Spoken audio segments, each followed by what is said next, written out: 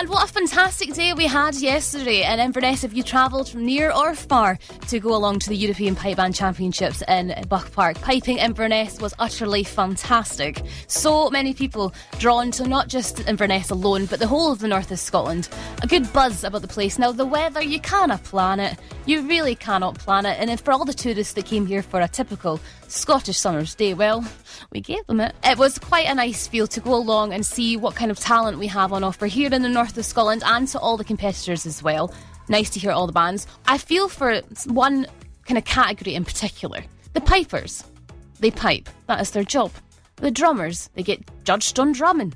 Dancers get trophies for doing very, very well for their dancing. One thing I thought was very, very different was the role of the drum major.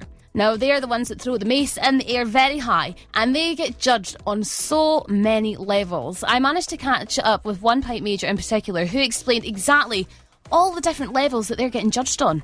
I am Liam Renton, I am 26 and I am Inverary and District's drum major. I'm competing in the senior drum major competition, and it's obviously at the European Championships. What exactly is it that the judges are looking for? In the morning get judged in dress, and then we get judged on marching and discipline and flourishing as well in our runs. That then goes to a top six, and the top six get into the final, and there's 2 heats of 3, and we get judged on your marching and discipline and your flourishing again in that, and the final to get your top 6.